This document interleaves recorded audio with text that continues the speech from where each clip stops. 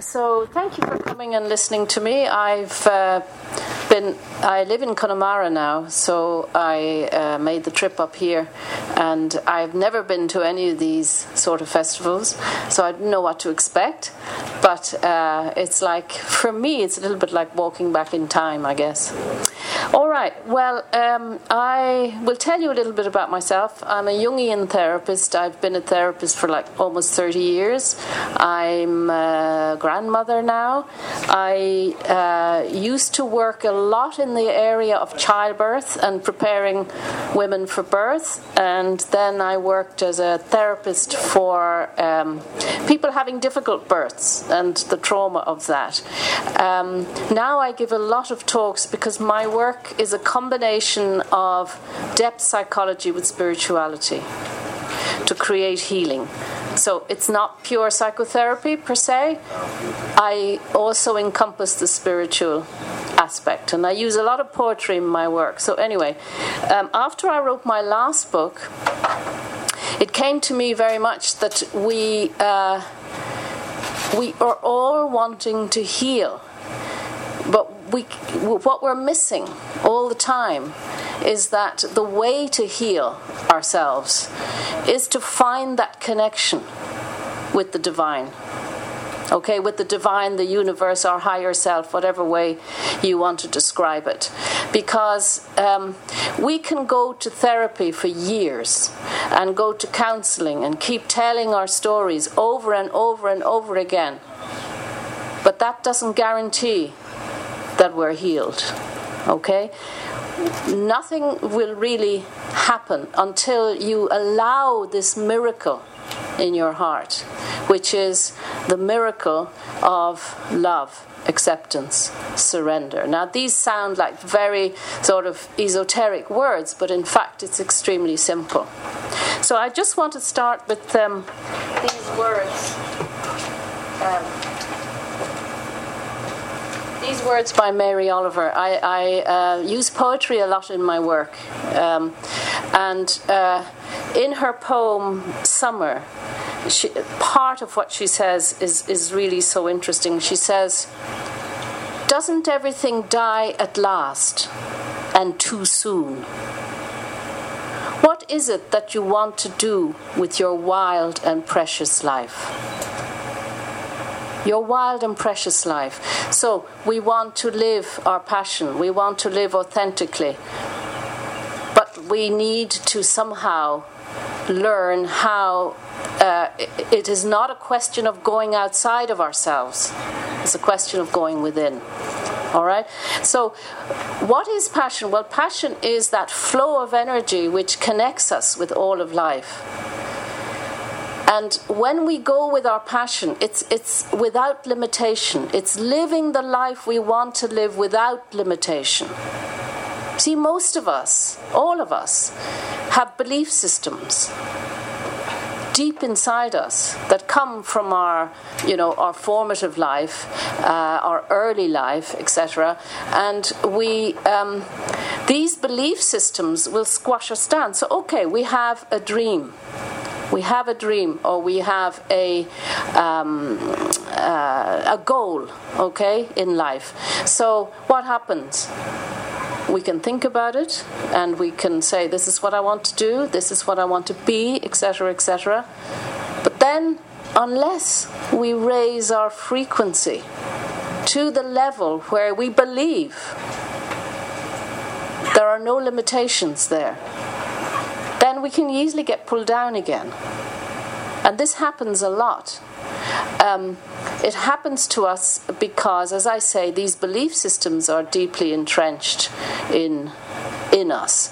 And many of us, of course, on our spiritual journey, we'll go to therapy or we'll learn a little bit more about ourselves. So one of the ways that we make this connection to the divine or to our, let's say, our inner selves is through relationships. So Natasha asked me to talk about love in the modern world. So I'm going to talk about relationships in that context as well. Are you with me so far? Okay.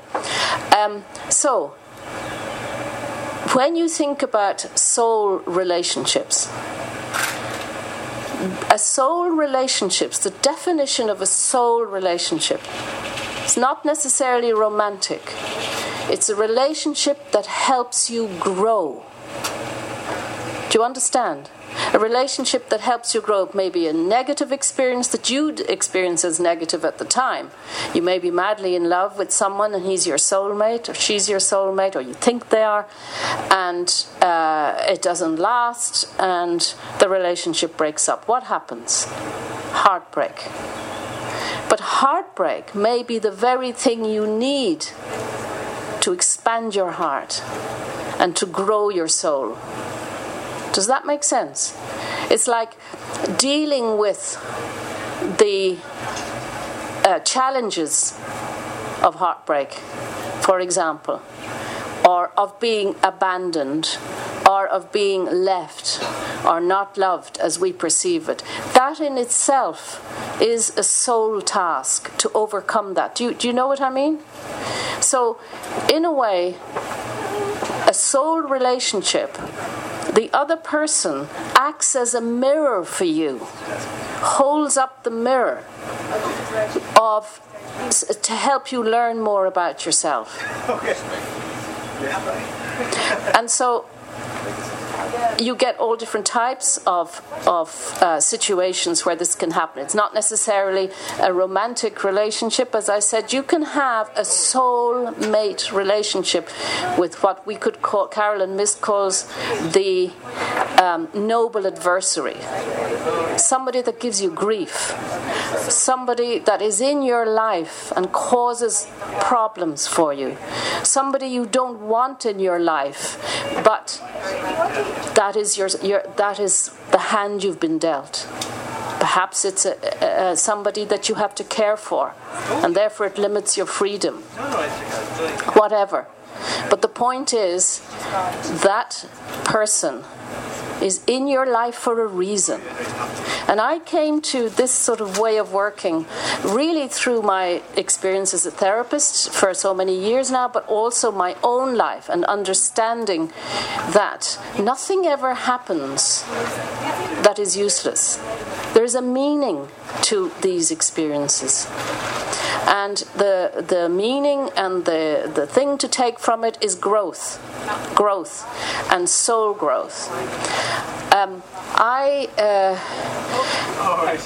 believe that we come onto the planet, we choose certain embodiments in line with our spiritual challenges. In other words, reincarnation, and we come back, and there are certain things left unfinished in our soul, so our soul chooses to come back. It will draw into our lives events and experiences that will help us grow. So, in my own case, for example, I believe my task was to learn to deal with abandonment. Now, how would that play out? First, it played out in my birth, when I almost was like only a pound in weight or 2 pounds in weight, so very, very premature, and not life was not something I could count on, or bonding, or anything like that. So that's maybe the first experience. The next one could be that you form a relationship or a marriage and that splits off. Again, the feeling of abandonment. Now, what's the central lesson of that? The lesson is, in the end, learning not to abandon oneself. Does that make sense? Because whilst we look outside of ourselves all the time for love, for security, for whatever it may be, we are bound to be disappointed. We are bound to be disappointed because we cannot control the other. So when we realize somehow that we have within us everything we need to heal, to love, everything, then we can heal this sort of fragment in the soul that we see, nowadays we see this so much, despite the fact that we have all these technological advances and everything else.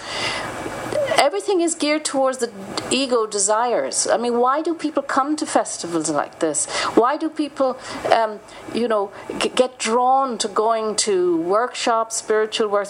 Because that's nourishment for the soul, as opposed to the ego. And we need that. We're starving of it. And in this country, in Ireland, we've had such a history of the patriarchal takeover of the spirituality in our own country, that, not to mention everything that comes from there, that we're needing to reconnect in our own way. And whether that's by going to festivals, going to hear people speak, going to workshops, going to healers, everything else, this is what's the primary aim? To awaken us. It's to awaken us to our soul purpose, to the divine within us. There's all these policemen going up there now. I don't know what that means, but anyway, I suppose there's a lot of people here all the time. So when I was asked to give this talk, I said, well, what do people want? What do you want me to talk about? And she said, love from a soul perspective. So love from a soul perspective is about the connection with the divine. I mean, that's it.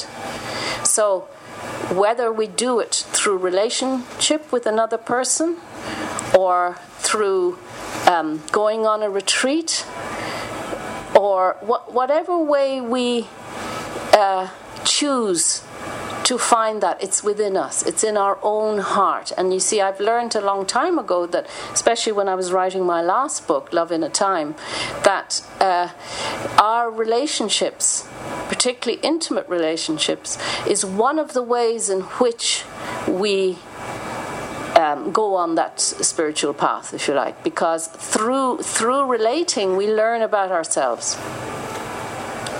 But we could be repeating patterns over and over and over again until one day we realize, what is this? Why am I choosing the same type of person over and again, and the same type of experiences are happening? Why? Because we need to stop for a moment and look at what those belief systems or patterns are in us that we may not have healed. It takes Carl Jung, who I'm a Jungian analyst. Carl Jung spoke about the inner marriage, which is basically called a royal marriage. It's the union within of the two sides to us, masculine and feminine. So what everybody seeks for spiritual and emotional well-being is a union. Is inner union. Do you understand what I mean? Is being at peace with oneself. See, when we're young, and most of you in the room are younger than me, so you would possibly be on a particular type of path, and our path in the beginning is very much about going out, formation of the ego, going out into the world, becoming somebody. But when you reach sort of middle age and start to go even further, the task then is to learn about yourself, so that you feel rounded within yourself by the time your life is you're ready to pass on. So you feel more whole. Now, my late father was 101 when he passed away, and I really felt it was a kind of privilege to be with him, to see how he had rounded out. He went back into that sort of sleeping all the time stage, like being a baby. But there was no sense of, I didn't do this and I'm not ready and da-da-da. It was a sense that I've lived my life and that's it. So it's a task that everybody has, to become more whole within. Am I clear on this? Is everybody with me on it? Is there anything you want me to explain or anything else? Because I can do that as well. I tend to not use notes, so I go off and talk about other stuff. Yes, so love, you see, love, I have a spiritual master who taught us that the heart chakra has 2 chambers, let's say. There's the divine heart and the human heart. Anybody know this? Okay, so when we're struggling with the human side of the struggle, she taught us that you put that struggle, those difficult feelings, those emotions, that fear, whatever it is, into the divine heart, and let the divine heart dissolve it. So in other words, love is both human and divine. It's the divine part of us that wants to love. The human side obviously does too, but you see, what happens there is, it's like in the words of Rumi. In the words of Rumi, he says, the minute I heard my first love story, I started looking for you, not knowing how blind that was. Lovers, I need to have it in front of me. Lovers don't, what is it? It's within us. I've ruined it now. I've ruined my Rumi quote. That's desperate. I hate not getting the quotes right. Got it. The minute I heard my first love story, I started looking for you, not knowing how blind that was.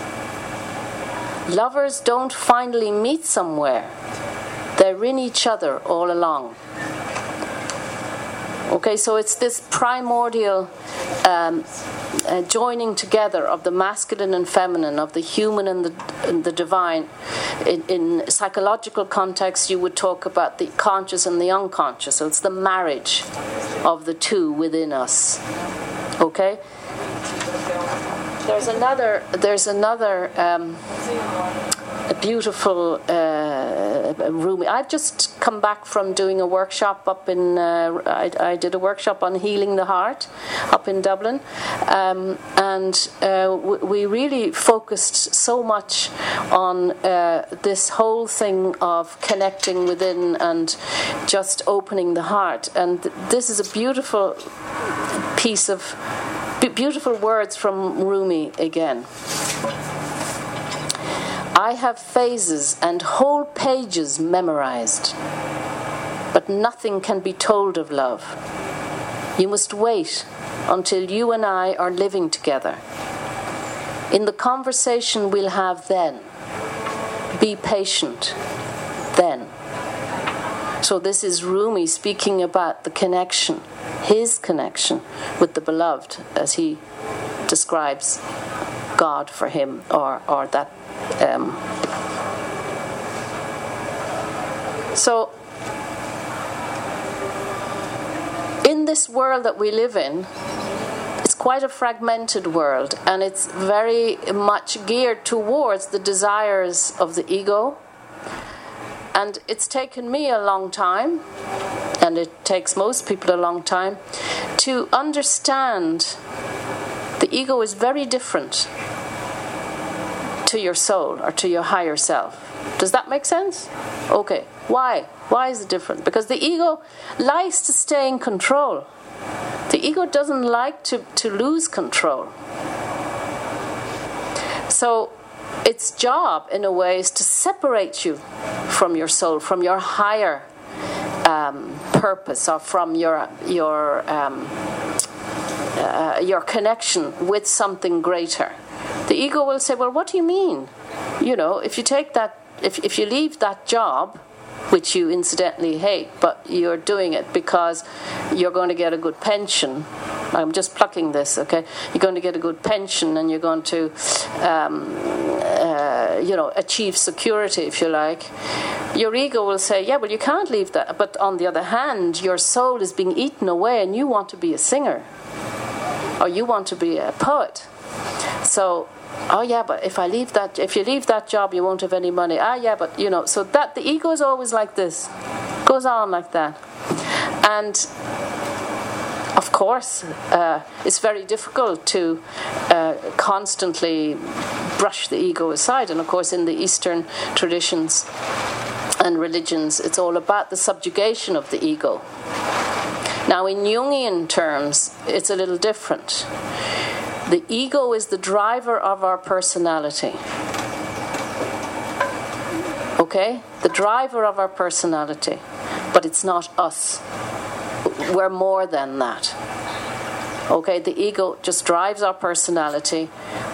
The soul, or the higher self, is connected to our dreams, our desires, our aspirations. Why do you think why do we love poetry, music, all of this? Because poets say it for us. They say what maybe we don't have the words to say. They talk about this connection. Music can do it as well. Again, in Jungian psychology, we have a term called a self-object.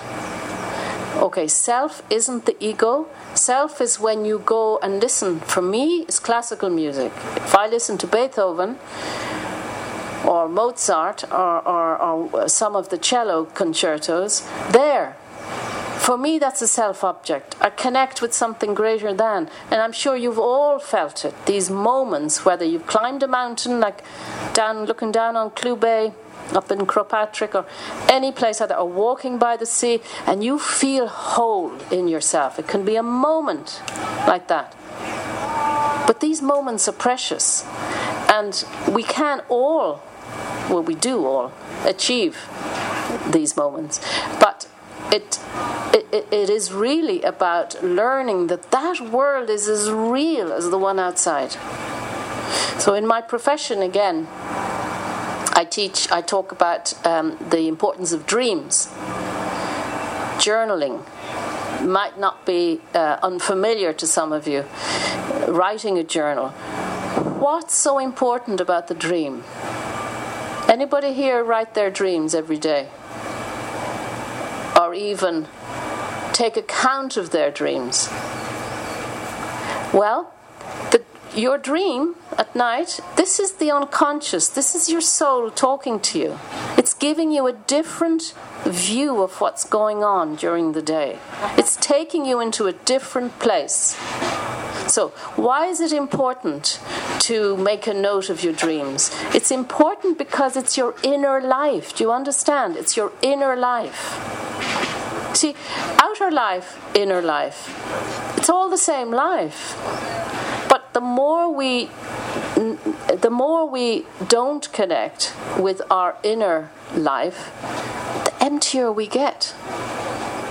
So when I was living in London years ago, I used to, as part of my work, I used to go into old people's homes and, as they were called then, and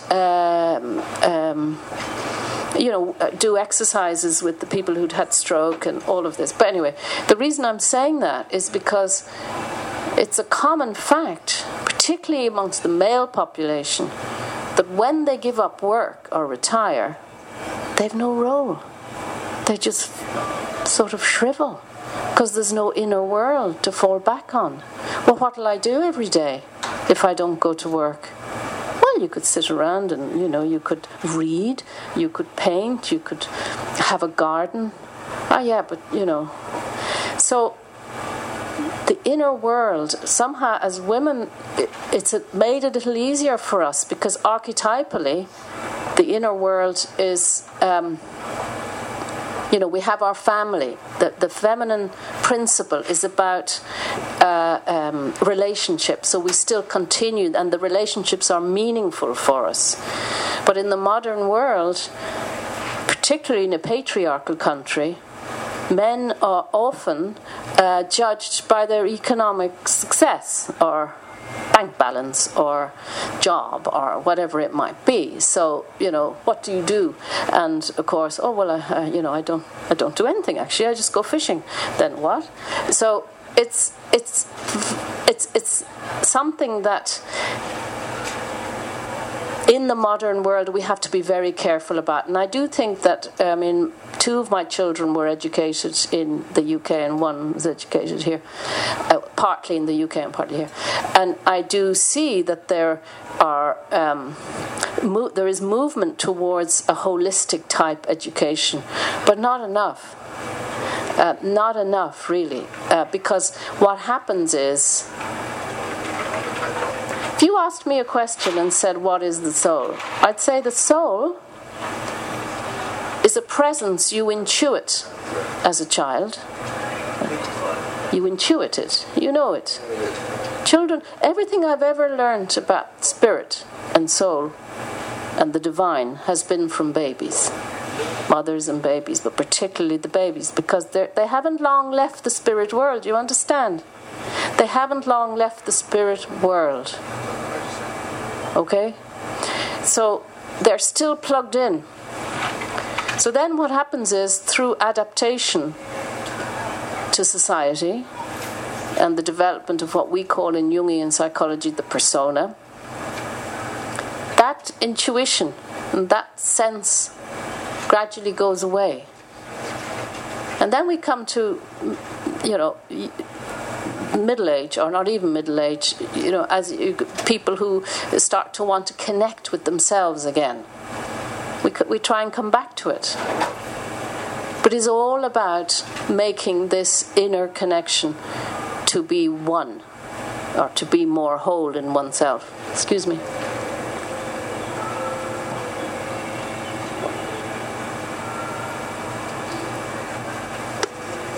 Now, the way I work, I like to work with you. So if you have any questions about particular type of anything I've said, or want to ask me, do speak up, and I can relate back. Does anybody have any questions? Yeah? How do you navigate a relationship in the modern world? Consciously. Does that make sense? Consciously. Is that enough? By consciously, I mean aware of yourself, conscious relationships. So what might I be projecting onto my partner? Have I got a self-examination? Have I got a need to rescue my partner? Common in women, but not exclusively. Have I got a need to rescue my partner, to heal him?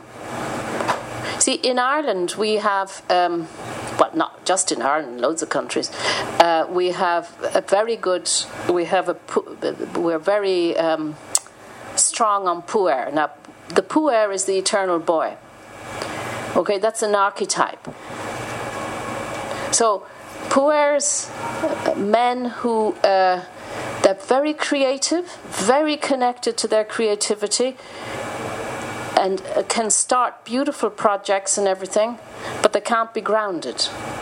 They don't want to make the commitment. And so the woman, I remember I was on a train going down to Cork ages ago now, when I used to teach down in Cork, maybe 25 years ago, and on the table opposite there was about 4 young men, and laughing away, and then it was kind of obvious that one of them was going to get married soon, and then the phone rang, the mobile, so it can't have been that long ago, well, yeah, maybe 20 years, and he picked up, everybody said, oh, that's the ball and chain.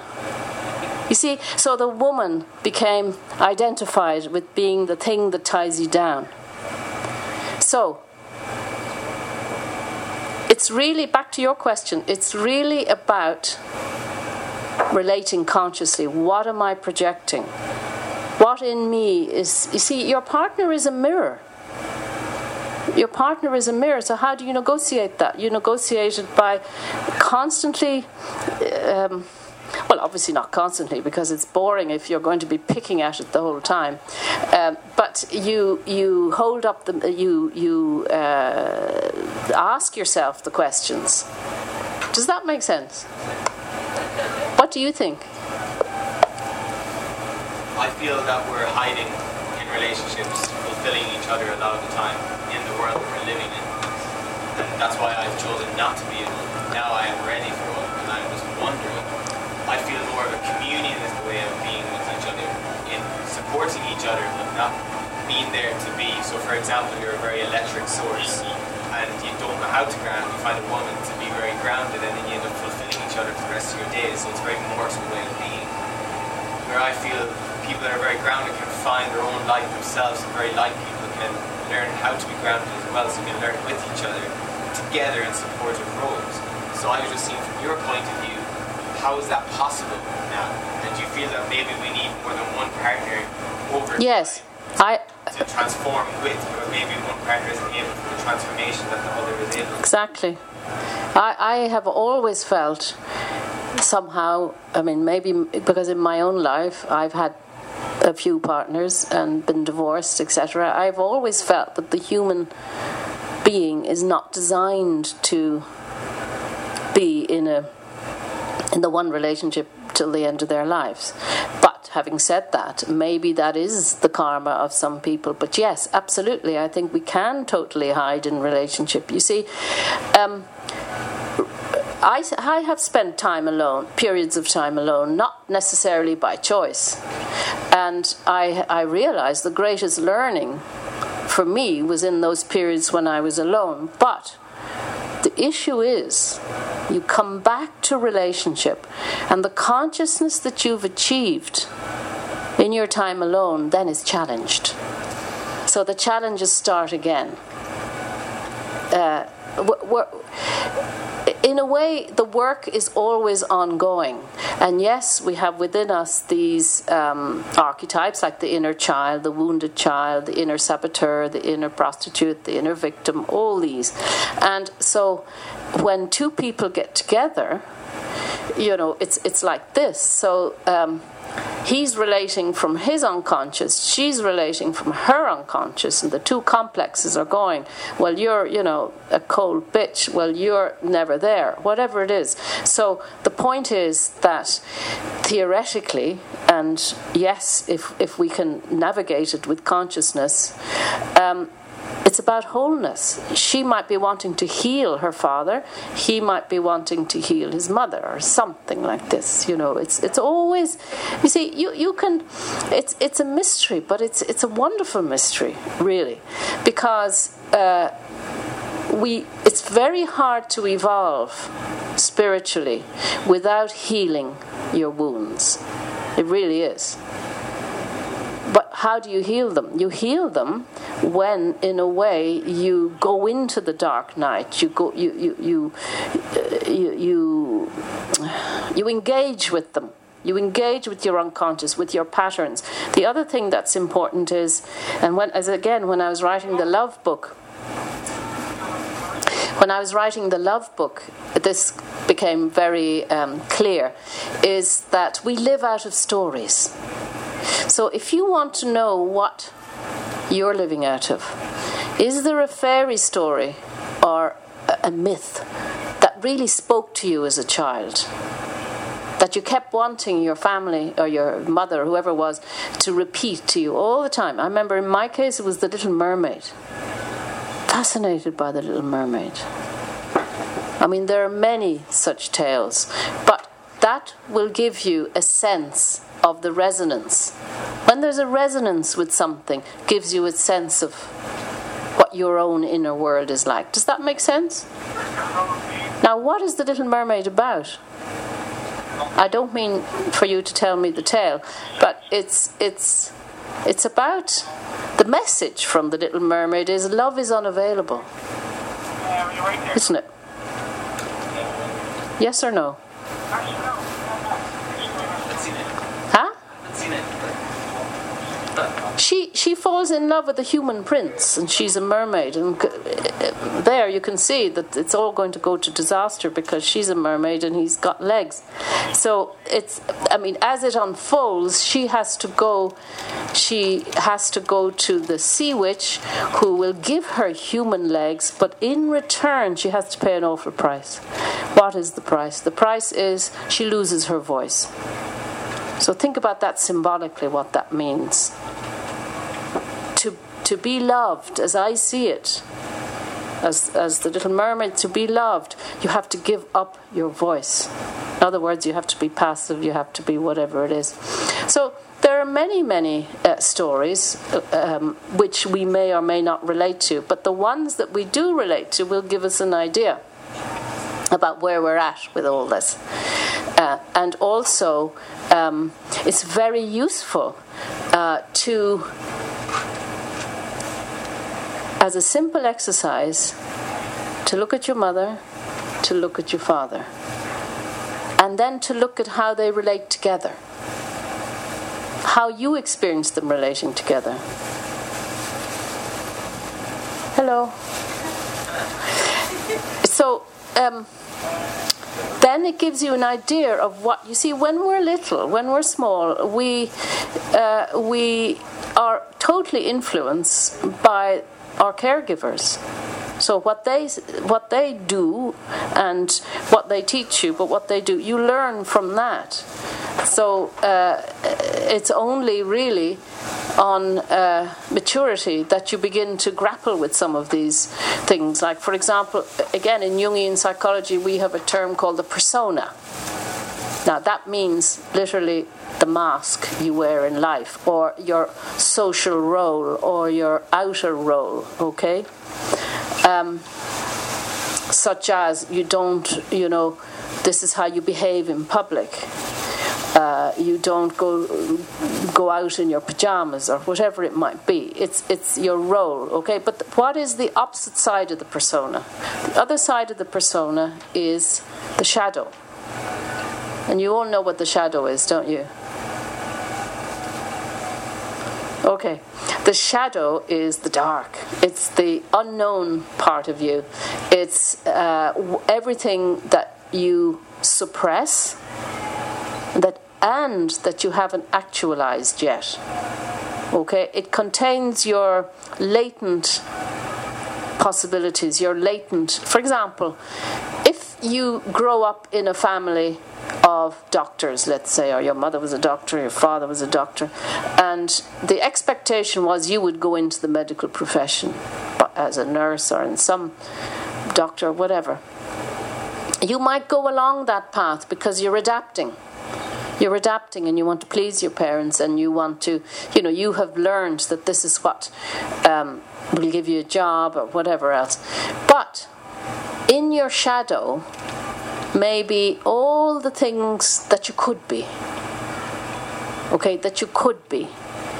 And that you haven't yet given life to. Now, how does that come back to us, to go back to love and the soul? How might it come back to us? How might we find it? Maybe like a chance meeting to kind of shake you into kind of like reminding you, that's... Chance meeting? Relationship sometime. You might fall in love with the poet that you really are inside, but you project it outwardly. As in to a performer that you admire? Yeah, or a person that you love or fall in love with, who actually is working with that side of, is creative or is writing poetry. You see, because and I truly believe this, we are always drawn to what we need. Now, you could sort of get twitchy about that and say, well, does this mean that, when bad experiences happen, or negative experiences happen, or painful experiences happen, that, we call them in? You could say that, but the point is that ultimately it's for your soul growth. This is the whole point. It's to make you more whole. If we consistently try and run away all the time, it'll never work. Jung used to always say, what we don't make conscious in our life comes to us as fate. F-A-T-E, fate. So whether it's a sickness or something that, or people that leave us, or some experience like that. So,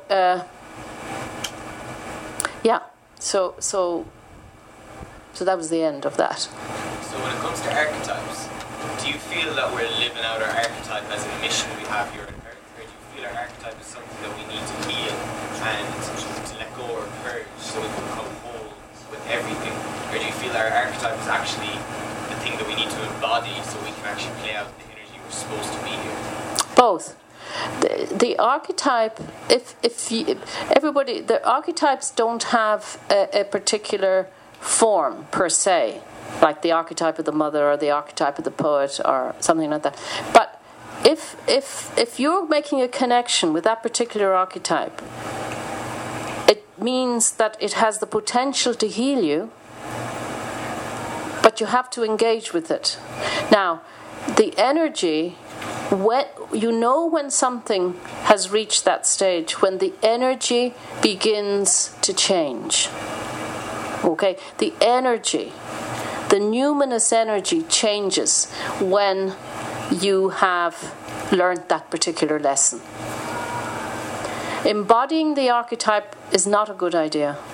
If you embody, I presume you mean, if you embody the archetype, it means it's dangerous, because then you become one with the archetype and you've lost your individual identity. An example of that are some of the great poets and musicians and other people who became lost in the unconscious. Some of the romantics went that way. Sylvia Plath went that way. She was eaten by the archetype of the mother. What did she do? She put her head in the oven. What more symbolic can you get of a womb? Yes? She was a beautiful poet. Her poetry is exquisite around the mother. But she had such a difficult relationship negotiating the mother complex, if you like, and her relationship with her mother, that she got swallowed by the archetype. So connecting with it, learning about it, but remaining your own, strong, grounded, if you see what I mean, and not being swallowed by the archetype. Does that make sense? Or is it too obtuse? Okay. Any other questions? Question going back to what you were talking about, dreams and journaling your dreams. I have trouble sleeping at the moment, but that's another issue. Yeah. But I don't often recall my dreams. I am aware that they happen, but I don't recall them. I guess what I'm trying to say is how, by probably beginning to kind of journal what little I do remember, and kind of like build. Okay, I'll give you a few little tips on that. One is do you do any meditation? Okay. When you're connected with yourself, then... the question was, he was asking about his dreams and he doesn't quite remember them and how to...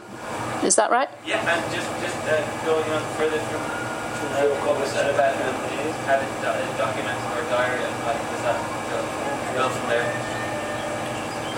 Okay, so you can ask for a dream. If you are struggling with a situation, ask for a dream. Go within, ask for a dream. 1. Number 2, keep a journal, notebook next to your bed, because usually dreams will go, you see. So it's important to note them the minute you wake up. Don't wait. If you wait, it can be diluted. Now, there are dreams that are so intense and so large, if you like, or have so much energy that you can remember them for ages. I remember having one, and I can still smell the paint of that dream. You see? So, and then there are others that go. But if you ask for a dream, if you have given the intention of connecting, that's all important, then keeping the notebook there. Important to also note the emotion in the dream, i.e., was I is this really was I in bits? Is this a very difficult dream? What was it? Was I sad? Was it an awful nightmare, or was I just observing it? Because I'll tell you why you need the emotion. You need the emotion so that you understand the ego's position on this. For example, I'll give you an example. If you dream, I had somebody used to come in to see me, and she was totally idealistic about her mother. I had a wonderful mother, she was brilliant and da-da-da, and never anything, always very supportive, da-da-da-da, all this. Then she came in one day in a desperate state because she'd had a dream that her mother was a prostitute and a drunk. Okay, why would she have that dream? It was to bring balance. Dreams are always to bring about balance in your life. Right? So it was to bring balance. It was really saying to her, listen, you're idealizing here. Your mother is actually just human. Okay, do you understand that? So there's a function to dreams. Dreams are to come to bring balance in your life. So then by looking at the emotion, you know what you still consciously feel about that situation. The other thing that can happen is that we dream of the same people that come up periodically in our lives. So if you are dreaming of somebody from your past, and it's a common thing that you dream about them, the important thing there is that your soul is saying, listen, this was you. Maybe it was dreaming about somebody you had a relationship with and that meant something. Then this was you then. So we're showing you what parts of you are still connected that need healing. It can be good, and it can be just... Nothing is bad with dreams. Dreams are there to bring about this wholeness within. That's why engaging with them is important and not considering them rubbish. It's the inner life. And you can get great wisdom from your dreams as well. Does that answer the question? So just make a start on it by just following those tips and it'll begin Yes, to feel itself. yeah, absolutely. Particularly in your quiet moments, if you can sit and meditate or breathe. Or if you have a particular situation, I want help here. I need help here.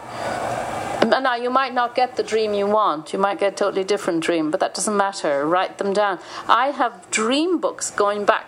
In our training, you have to go to analysis. You have to go to therapy for at least twice a year for years. So I have books going back to when I was 30 years old. I still have the books. But sometimes I have a dream journal, and sometimes I go back over my dream journal and I say, oh wow, God, I had that dream. And you can actually see a pattern. You can see your life in the dreams. Because sometimes you get a dream before something. Do you understand? So your life is going on inside through the dream. Sorry.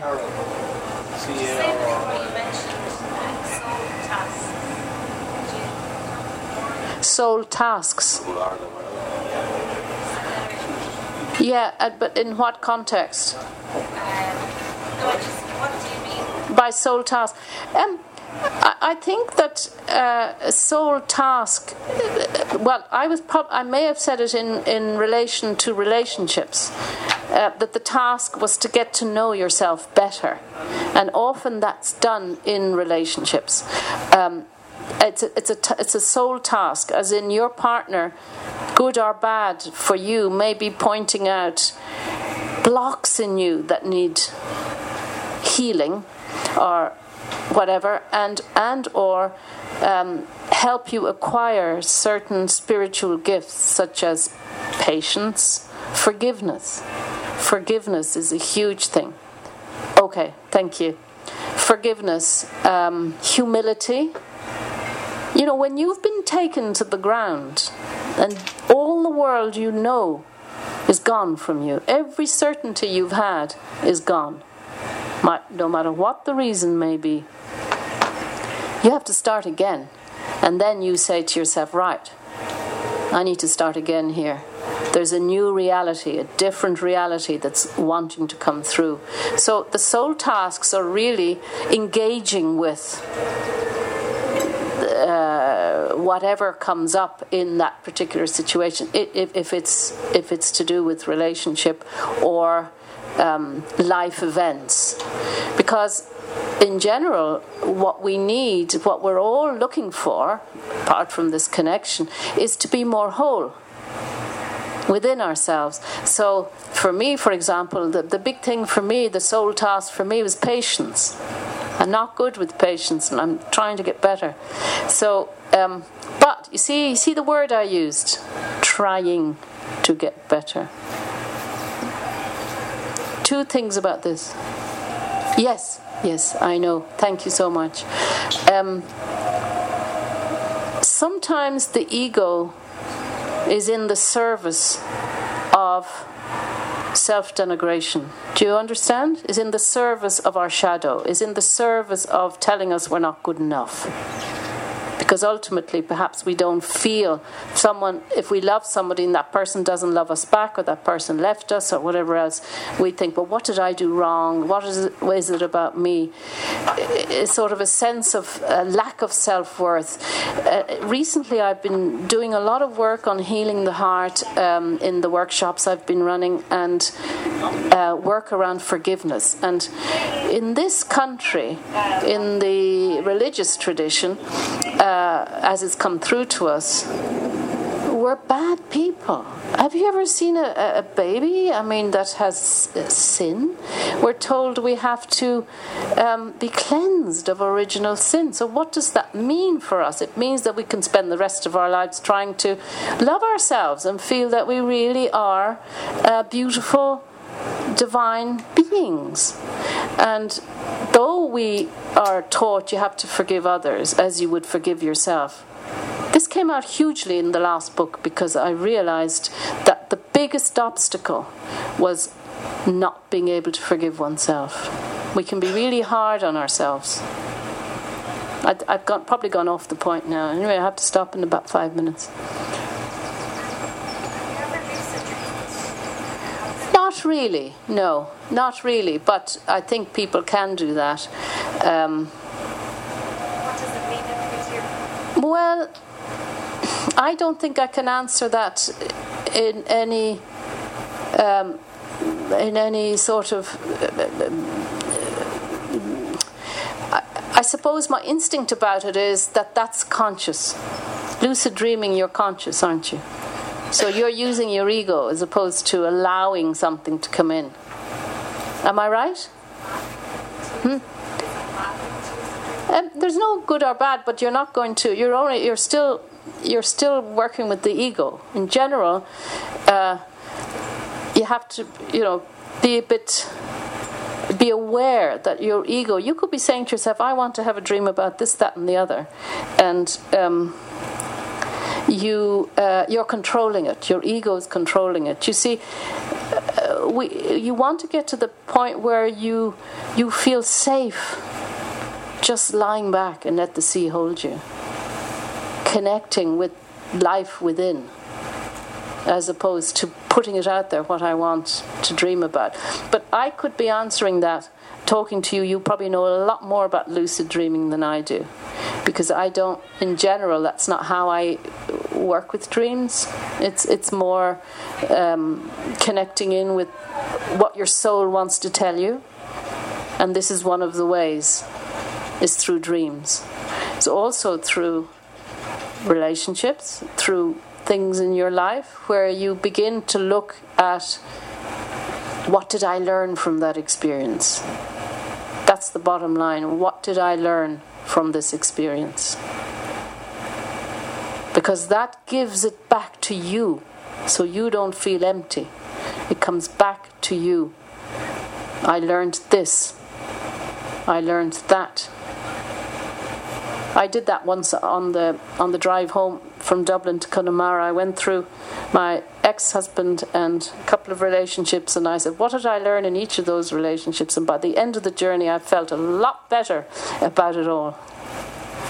So it was a pleasure to talk to you. I wanted to read more poetry, but I don't want to interrupt the whole flow, and I think I have to stop now anyway. So thank you for coming. Tell us your name, please. My name is My name is Benique Mosier. My website is www.soul-connections.com. I have a few little brochures if you want them. Thank you.